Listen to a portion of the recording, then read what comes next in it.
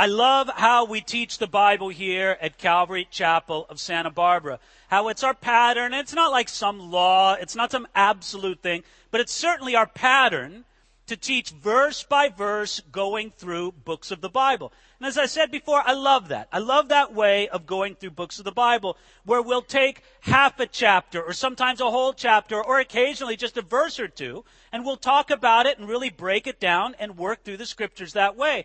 And again, as I said, I love that way, but I have to admit there is somewhat of a weakness in teaching the Bible that way. I mean, after all, we need to understand that when early Christians came to the church, and if they were going to hear somebody read what the author of the Hebrews wrote to a congregation, they wouldn't read it half a chapter at a time.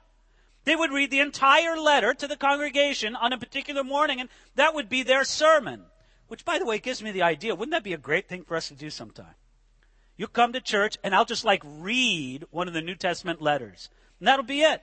I mean, I'm going to put that on the list of something to do sometime. You'll be shocked, you'll be surprised, but that's just what we'll do. We'll just do that on some occasion in the future. But nevertheless, the great benefit of doing that is you get the flow of the entire letter. You get a feeling of what's being said in that theme from beginning to end. And sometimes it's possible when we break it down section by section that we forget the larger themes in the book. So I want you to remember the larger theme of this letter to the Hebrews. It was written to Christians who felt like giving up. Now, I know that would never be any of us in this room, but I think it applies to some people. Not to you, but just to somebody you might know. But isn't that true? Isn't this something that every person has to deal with from time to time? Don't we need to be both instructed and encouraged so that not only we will continue on with Jesus Christ, but we'll continue on in full flame, in full fire after the Lord? Because what these ancient Christians from a Jewish background were being tempted to do was not so much deny Jesus, but just to back off from a full-on Christian life. Well, the writer of the Hebrews very persuasively, and might I add very logically, he persuades them and gives them reasons and gives them exhortations to say, no way, you are not backing off on a full, complete commitment to Jesus. This is what he wants you to do. Well, keeping that in mind, we come now to this section of the last half of Hebrews chapter 3, starting at verse 7. Previous to this, in the last time we were in the book of Hebrews, we saw how beautifully he made the contrast between Moses, who was an amazing man and a great prophet of God, but nevertheless, Jesus is so much greater. And he was saying, don't put your focus on Moses, because Moses was like a servant in the house of God. Jesus is like the designer and the builder and the son of the house of God. And so our focus is on Jesus, not upon Moses. Now, if that's true, it wasn't something just to file away in their intellect, in their memory, to remember for some kind of Bible trivia game. That was something to change their life about. And that's what he's going to do now. He's going to apply those truths, starting with that great word used in verse 7, therefore. Therefore, in light of all that we've seen before, look at it here at verse 7. Therefore, as the Holy Spirit says, today, if you will hear his voice, do not harden your hearts as in the rebellion, in the day of trial in the wilderness, where your fathers tested me, tried me, and saw my works 40 years. Therefore I was angry with that generation, and said, they always go astray in their hearts, and they have not known my ways. So I swore in my wrath, they shall not enter my rest. Now, most of the words that I just read to you from Hebrews chapter 3 are actually a quotation from Psalm 95. What the ancient writer of the Hebrews was doing was taking this quotation from Psalm 95 and bringing the Word of God right to his listeners and saying, the Holy Spirit has something to say to you. Did you see what he says right there in verse 7? Therefore, as the Holy Spirit says. Now, I can understand somebody being confused with this. I said, I thought he's reading from the Bible, from Psalm 95. But now he says the Holy Spirit says it. Which is it? Is it the Bible or is it the Holy Spirit? And the correct answer is yes. Yes, it's the Bible. But please understand this. The Holy Spirit of God speaks in and through the Bible. You want to hear from God? Read your Bible. You want to hear the voice of God active in your life? Read the Bible. The Holy Spirit of God speaks in and through the Bible. That's why he says, right there at verse 7, therefore, as the Holy Spirit says, verse 8, do not harden your hearts as in the rebellion, as in the day of trial. And what he's doing is he's remembering, in this quotation from Psalm 95, Israel's experience in the wilderness. As they came out of Egypt, and as they were on their way to Canaan, the promised land, they had a very difficult time, and there was a generation of unbelief that perished in the wilderness. And basically what he's saying, both in Psalm 95 and in the quotation found right here in Hebrews 3, don't be like them. Now there's a very basic and instrumental lesson we learn first and foremost from this. We can learn from what God did in the lives of other people. He holds up the ancient Israelites as they marched through the wilderness to them as an example. And he says, learn from them. God did something in their lives and worked in and through them in a certain way. And friends, I'm here to tell you, God can work in and through our lives as we learn from what he did in the lives of other people. In other words, this is not a dead book with just ancient fables or descriptions. This is the living word of the living God, and it tells us about how God deals with his people through the generations. And the lesson, both to these original hearers and to us, is very plain. As he says in verse 8, here's the lesson from it. Do not harden your hearts. That's what the Holy Spirit wanted to say. What did the Holy Spirit want to say to these ancient Hebrew Christians and to us? He wanted to say this: do not harden your hearts. And if those who followed Moses were responsible to surrender unto, to trust in, and to persevere in following God's leader, we are much more responsible in following the leader that God has given us in Jesus Christ. That's why he says, do not harden your hearts. So the point is very clear. As the Holy Spirit speaks, we must hear his voice and not allow our hearts to become hardened. Just as the Holy Spirit speaks in a lot of different ways, there are many different ways in which someone's heart may become hardened. Now, friends, this is a heavy thing to speak about. But I'm very grateful to this congregation that you give me the attention, that you give me the grace, if I could use that term, to speak to you very directly. But I don't want to act as if this difficulty with a hardened heart is just something that happens to other people. Oh yeah, other churches, they really need to hear this message, but not us. We're Calvary Chapel. What, are you kidding? This is God's word to us, is it not? And I don't doubt that this morning I'm speaking to more than just a few hearts that have become hardened. Maybe you're hardened because of sin or compromise. Maybe you're hardened because you feel like the things of God have just become routine. And maybe, if I could use the word, boring to you. Maybe you're hardened because of some disappointment that's come your way. Maybe you're hardened because somebody's hurt you. But that hardening has happened slowly. It's happened subtly. And here's the problem. You're sitting here, and I'm glad that you're here, but honestly, you're sitting here with a hardened heart, and that's why you don't receive all that God wants you to receive when you come together with God's people and as you walk with him day by day outside of these doors. This is a word of God to us. And what does God say to you and I about this condition of a hardened heart? He says, do something about it. Come to him, and we'll see what he says as he continues on the text. But I want you to notice, he tells you when to do something about it. Did you notice it there in verse 7? Here's the critical word, today. That's when you should do something about it, today.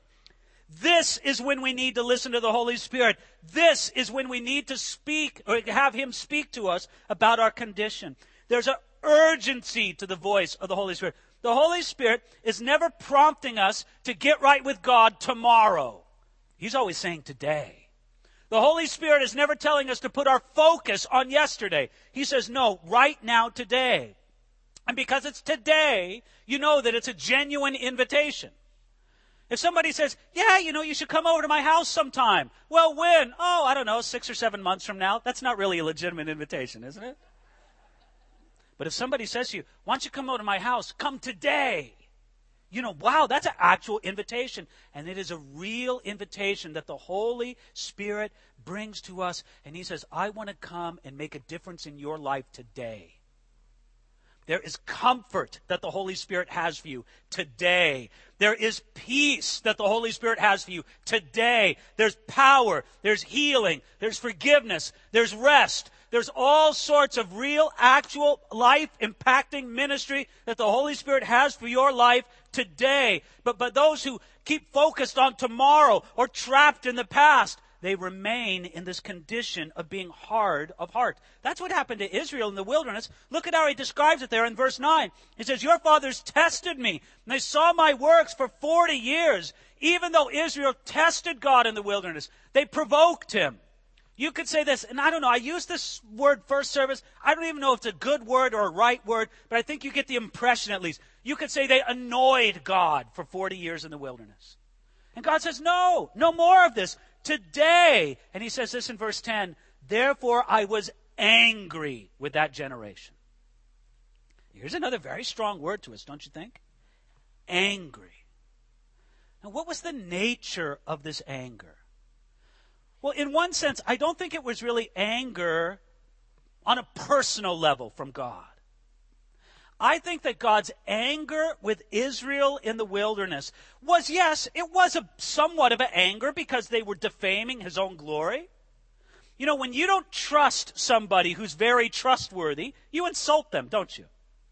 And God is completely trustworthy. Therefore, if we don't trust him, there's a way in which we are insulting God. Yes, there was an element of that. But can I tell you, there's probably an even greater dimension in which it made God angry?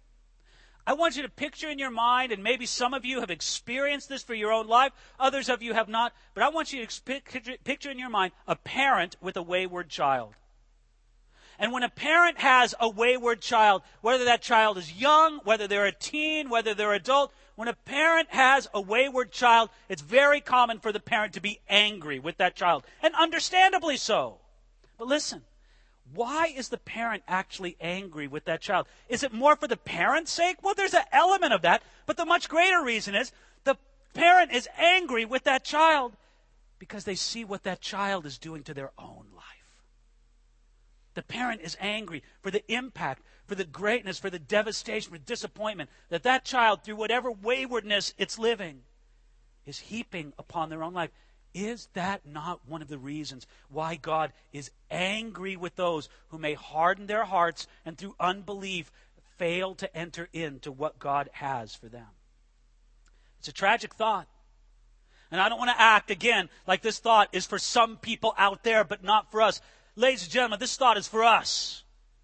That it may very well be true that among us, that God has something very good for you, but you fail to receive it. You fail to receive it through hardness of heart and through unbelief. And if I could say this, God is angry that you don't receive it. He wants you to receive it. There is grace. There is goodness. There is healing.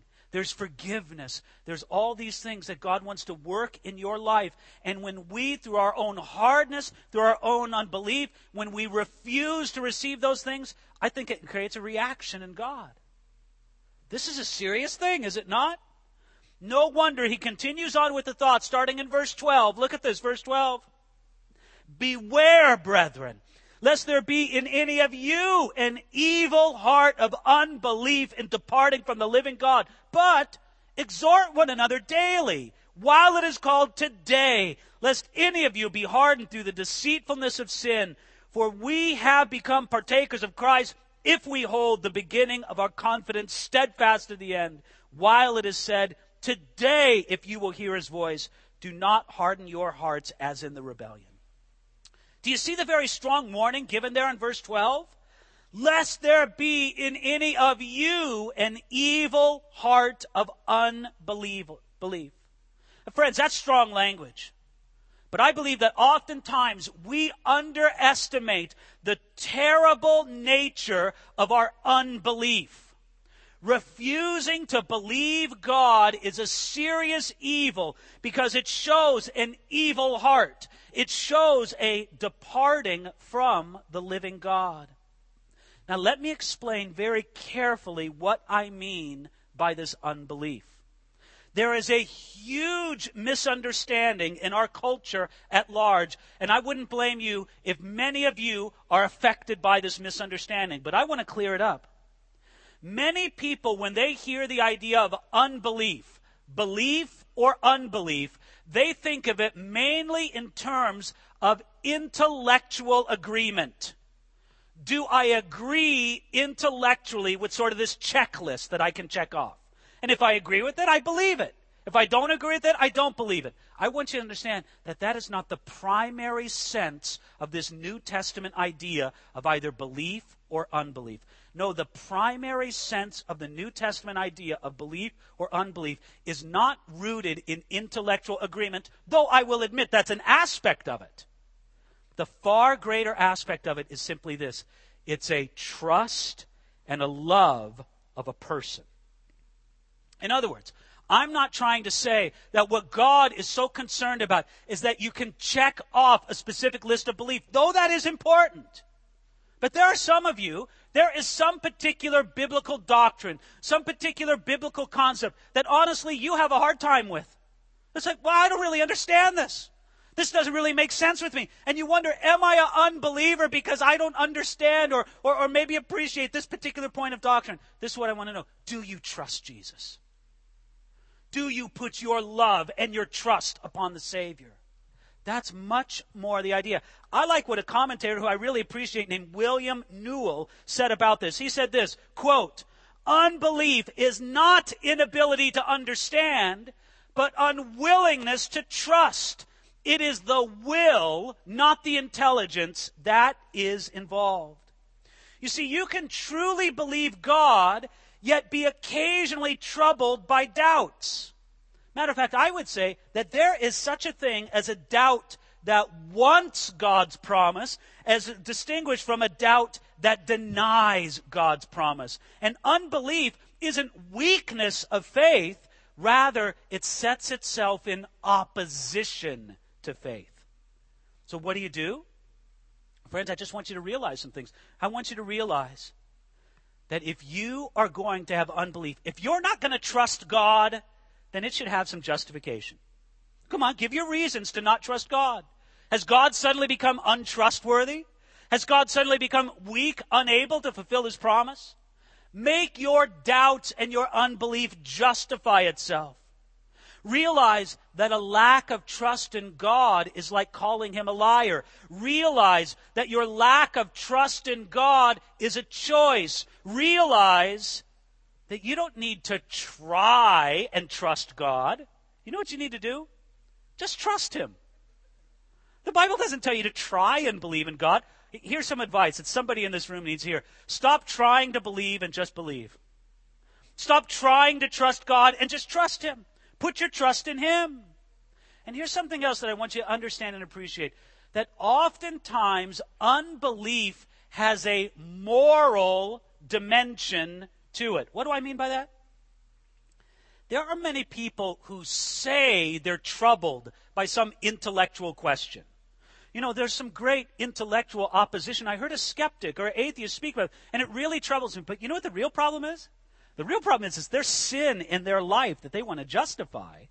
And so they will cling to an intellectual argument that will give them some justification for the lack of trust in their life. And they feel that, so to speak, this intellectual challenge gives them a fig leaf for their moral compromise. Charles Spurgeon said it very well. He said this, when a man begins to doubt the Bible, to doubt the atonement, to doubt the wrath to come, and so on, there's generally a cause for it, and that cause is not always intellectual, but moral and spiritual. And this is often the case.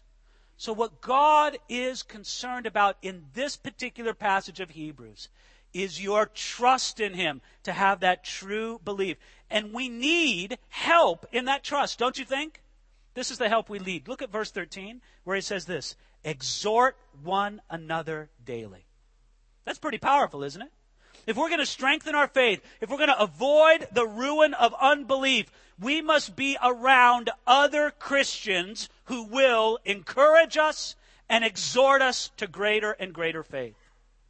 This is a great failing in the Western world. In the Western world, we sort of champion a very individualistic way of living. We're just not so comfortable with this sort of very interdependent community. But I'll tell you this, God never engineered the Christian life to be lived in isolation. He engineered it to be lived in community, where there are people around you who can encourage you daily to keep walking strong with the Lord, and to whom you can encourage them. I'll never forget the words of the previous pastor here, Ricky Ryan. It really stuck in my mind when I heard Ricky teach on this on more than one occasion. How some of the most important ministry time in church happens 15 minutes before the service and 30 minutes after. Where the people of God minister one to another, where they encourage one another daily in these things against hardness of heart, towards a greater trust in God. And friends, if you live your Christian life in isolation, where you have no connection regarding the things of God with other people, then you're cutting yourself off from something you need. But just as bad, you're cutting someone else off from something they need from you. And that's why it's wise, it's blessed, it's good to come to Sunday morning, for example, with a deliberate strategy that says, I'm going to come here looking for the 15 minutes before church. Who can I encourage? Who can I strengthen the Lord? Who can I pray for? And then you think the 30 minutes after, that's my ministry time to go and impact another life. And you know this, right? I know it. That sometimes the most impacting ministry time that happens on a Sunday morning doesn't happen when Mr. Preacher Blowhard is speaking from the pulpit. It happens when people interconnect with each other before and after service. That is powerful and precious, and might I say, necessary ministry time. And why is there a danger? Look at it, it says right there. He says, verse 13, lest any of you become hardened through the deceitfulness of sin. We've already talked about the danger of hardness, have we not? But here's a phrase connected with the hardness that I think we need to talk about. This hardness that comes through the deceitfulness of sin. You know, sometimes when you read your Bible and think about it deeply, there's certain words or phrases that just kind of jump out to you. Let me tell you, when I was looking at this text this week in preparation for this morning, that phrase, the deceitfulness of sin, it jumped out to me and made an impact. It just made me think and consider for my own life and in the lives of how many other people, how deceitful sin is. And really, in many ways, that's the power of sin, is its deceitfulness. How many people would avoid sin if the consequences and the costs of that sin were presented right up front? You know, here's somebody at the office that you're inclined to flirt with. And, well, what's the danger with that? And then the flirtation comes to something serious. And suddenly you're being unfaithful to your marriage vows. And suddenly your marriage is ruined. And then suddenly there's separation in your family and problems with the kids and on and on. Listen, if you could really appreciate all the devastation that was going to come from that before, how many people say, I'm not going to touch that with a 10-foot pole? But that's not the nature of sin, is it? The nature of sin is to be deceitful. And ladies and gentlemen, I think that God calls us to something that we can learn from the biblical truth and from the experience of other people and say, Lord, make me aware, make me wise to the deceitfulness of sin. Sin is deceitful in the way that it comes to us. It's deceitful in what it promises us. It's deceitful in what it calls itself. And it's deceitful in the excuses that it makes, both before the sin and after the sin. Deceitfulness of sin is like the hook that has bait on it. You know, when a fisherman goes out to fish, he's practicing deceit, is he not? If he were to fully inform the fish of what his plans were for them, I don't think the fish would be into it.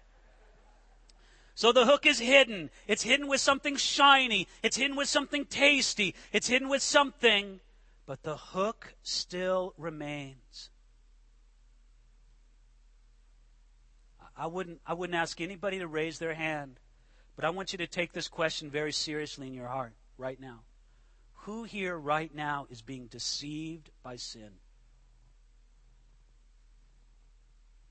Who here now needs to hear this as a warning from the Holy Spirit right here, right now? I pray that in several hearts and several minds, right at this very moment, it's like a light is going on, and this sinful path that you've been walking down, it's suddenly, I'm deceived. I thought I could get away with it. I thought no one would know. I thought it wouldn't make any difference. But now the Holy Spirit's speaking to your heart, and He's saying, this is you. Today is the day to come clean. Today is the day for you to come, and maybe it's with someone sitting next to you in a time of mutual encouragement. Maybe it's by coming up to the prayer team afterwards. But today is your day to forsake that deceitfulness of sin and to let this community of God's people do its work, and that you would not harden your hearts. Let's take a look at this last section, beginning now at verse 16, where it simply says this. For who, having heard, rebelled? Indeed, was it not all who came out of Egypt led by Moses? Now with whom was he angry 40 years? Was it not with those who sinned, whose corpses fell in the wilderness? And with whom did he swear that they would not enter his rest, but to those who did not obey? So we see that they could not enter in because of unbelief. Here, he's reminding these Jewish Christians from the first century, and by the amazing work of the Holy Spirit, it speaks across the centuries to us today. He's looking again at the children of Israel as they were in the wilderness, and he says, take them as a warning. They came out of Egypt, and they saw God do so many stupendous miracles. And we saw that as we studied through the book of Exodus just prior to our time here in Hebrews. We saw the amazing things that God did for Israel. We saw how He preserved them through the many plagues that inflicted Egypt. We saw how He brought them out of Egypt miraculously. We saw how they crossed the Red Sea on dry ground. We saw how the Red Sea came crashing back upon Pharaoh and his armies. We saw how He provided water for them miraculously, food for them miraculously. We saw how He defended them and guided them. All of these things were stupendous miracles. But this is what we found out. That all those stupendous miracles didn't mean that they couldn't still walk away from what God had for them. I think about the legacy that's in this room. I think about the legacy of all the lives that for decades have been lived for Jesus Christ. And might I say, it's an impressive legacy.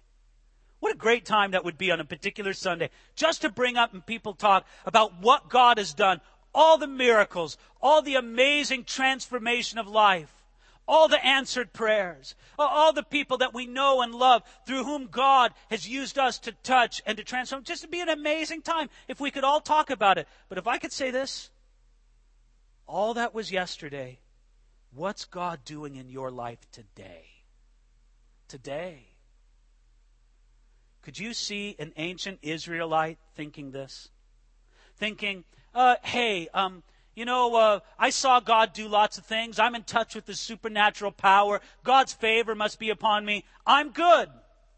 All the while, his heart is becoming more and more hard. All the time, his trust in God is becoming weaker and weaker.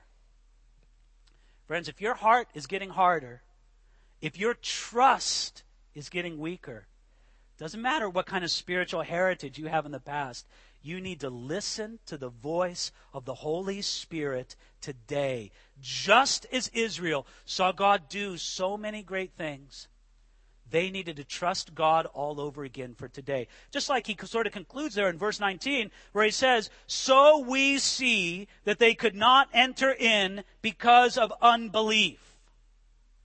Now you might think that the real key to Israel's failure in the wilderness was disobedience. And I'll tell you honestly, disobedience was an aspect of it. I mean, he talks about that later on in verse 18 where he says, so for whom did he swear that he would not enter his rest, but those who did not obey?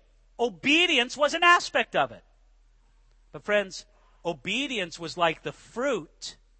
The real root of their problem was unbelief. This unwillingness, this inability to really trust God. And this unbelief was more a matter of trust than intellectual apprehension. Therefore, they could not enter into the rest that God has for them. God has a rest for you to live in your life before Him. It's not a rest that's sort of like, oh, let's all take a nap before God. No. It's a rest that's really connected to the peace of a satisfied soul, the peace of a clear conscience, the peace of a living, vibrant, active walk with God. That brings an almost undescribable rest and peace into the life. I know that it's difficult to describe, but what's not difficult is to tell when a person has it and when they don't have it. I hope I'm kind of getting you thirsty for this idea of rest, because that's where we pick it up next week when we continue on into chapter 4. You see, you could say that in chapter 3, he promises the rest, but in chapter 4, he gives the rest and tells us how we enter into that. But friends, do you see the great challenge that we have? To avoid this hardness of heart, to avoid this unbelief, to avoid the deceitfulness of sin, and instead do something else. Let me conclude with this. I want you to look back to verse 14, where he uses a very powerful phrase, partakers of Christ. If we will be partakers of Christ. I want you to think of what a great picture that is. You could say that that's the whole picture right there. Partakers of Jesus. Partners connected to Him. Do you know what it means to be a partaker with Christ? It means that you're connected with Him. You're connected with His suffering. You're connected with His obedience. You're connected with His death. You're connected with His resurrection, with His victory, with His plan, with His power, with His ministry of intercession, with His work, with His glory. You are connected with His destiny. Don't you want to be connected with that? Here's the connecting link. The love and trust that we have in Jesus Christ. That's why when Jesus holds the cross before us and we think of Jesus dying and bleeding on the cross for us, paying for our sins, being there as a substitute for us, when we see that and realize, I can be connected from that and benefit from what Jesus did in perfectly satisfying the Father, then we say, yes, Jesus, I do love you. I do trust you. I do see past the deceitfulness of sin. And you'll begin to enter into His rest. More on that next week. I feel to this point, our tank is filled. And it's time to pray about all that we've received. Hear from this amazing passage of Scripture. Father, that is my prayer. Lord, really, there's been so much for us to consider.